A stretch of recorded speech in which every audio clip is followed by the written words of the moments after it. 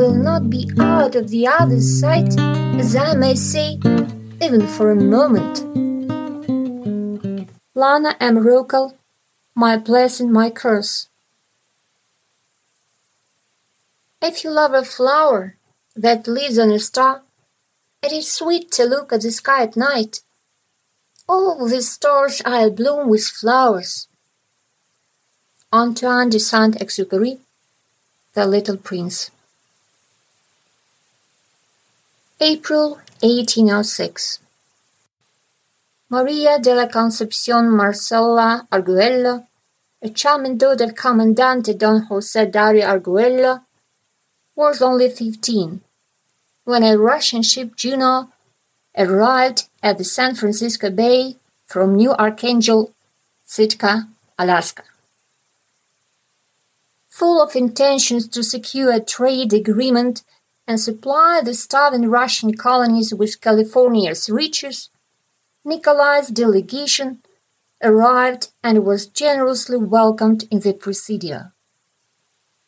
Even so, they had little chance of reaching their goals, for the Spanish law was very strict about prohibiting its colonies' trade with foreigners. Despite the failure in business, the journey turned out to be a blessing in disguise for Nikolai Ryazanov. However, some skeptics may well question Ryazanov's motives for attracting the girl on the grounds that the connection with mighty New Spain was his clear mission at the beginning. On the other hand, there is no doubt about the human ability to fall in love under the gentle sunshine of the spring.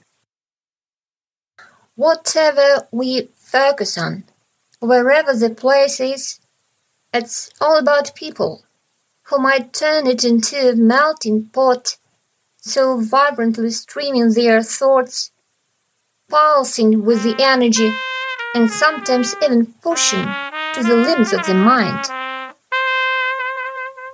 What goes around comes around.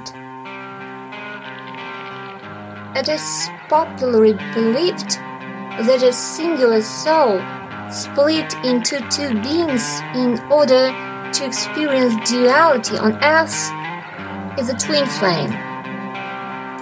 Assumedly, each half of the soul is a duplicate of the other, taking masculine and feminine forms. 2,500 years ago, Plato described the phenomenon of twin flame in the Symposium.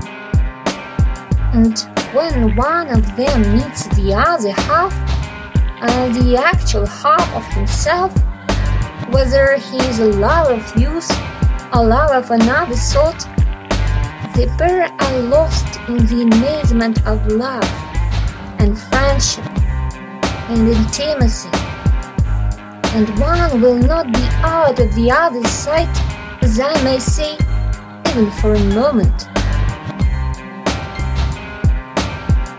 In fact, for a 53-year-old truck mechanic from Canada who had never left the country before and had to go the extra mile to save enough for traveling abroad, the idea of visiting his Ukrainian girlfriend of 43 must have seemed pretty challenging.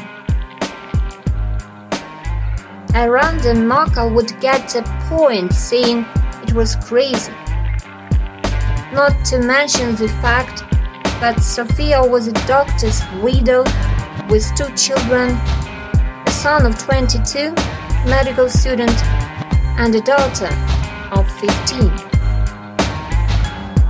It was a charismatic Sophia who made a mature man like Ben travel overseas again and again, ignoring his mother's fears and attempts to find a match for him next door. As they both found their love again rather late in life, they believed to enjoy every bit of it and keep the fire burning to the end of time.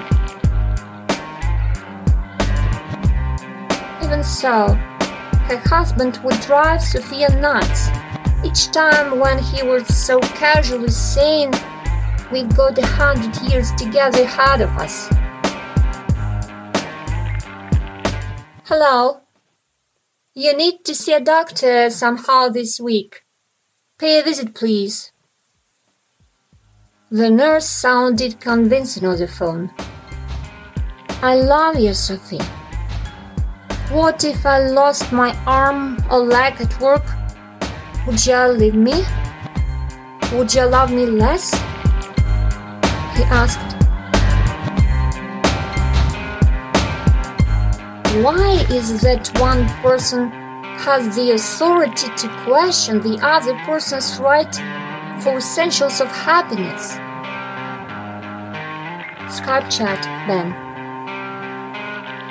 "I want you, to be with you, to hold you closely, to kiss you, to share life with you." There was nobody in the room but her and the echo of their conversation in her head. Lana and Ruko, my blessing, my curse. Trailer. P.S. 2014. Have you ever heard the story of Conchita, Benji?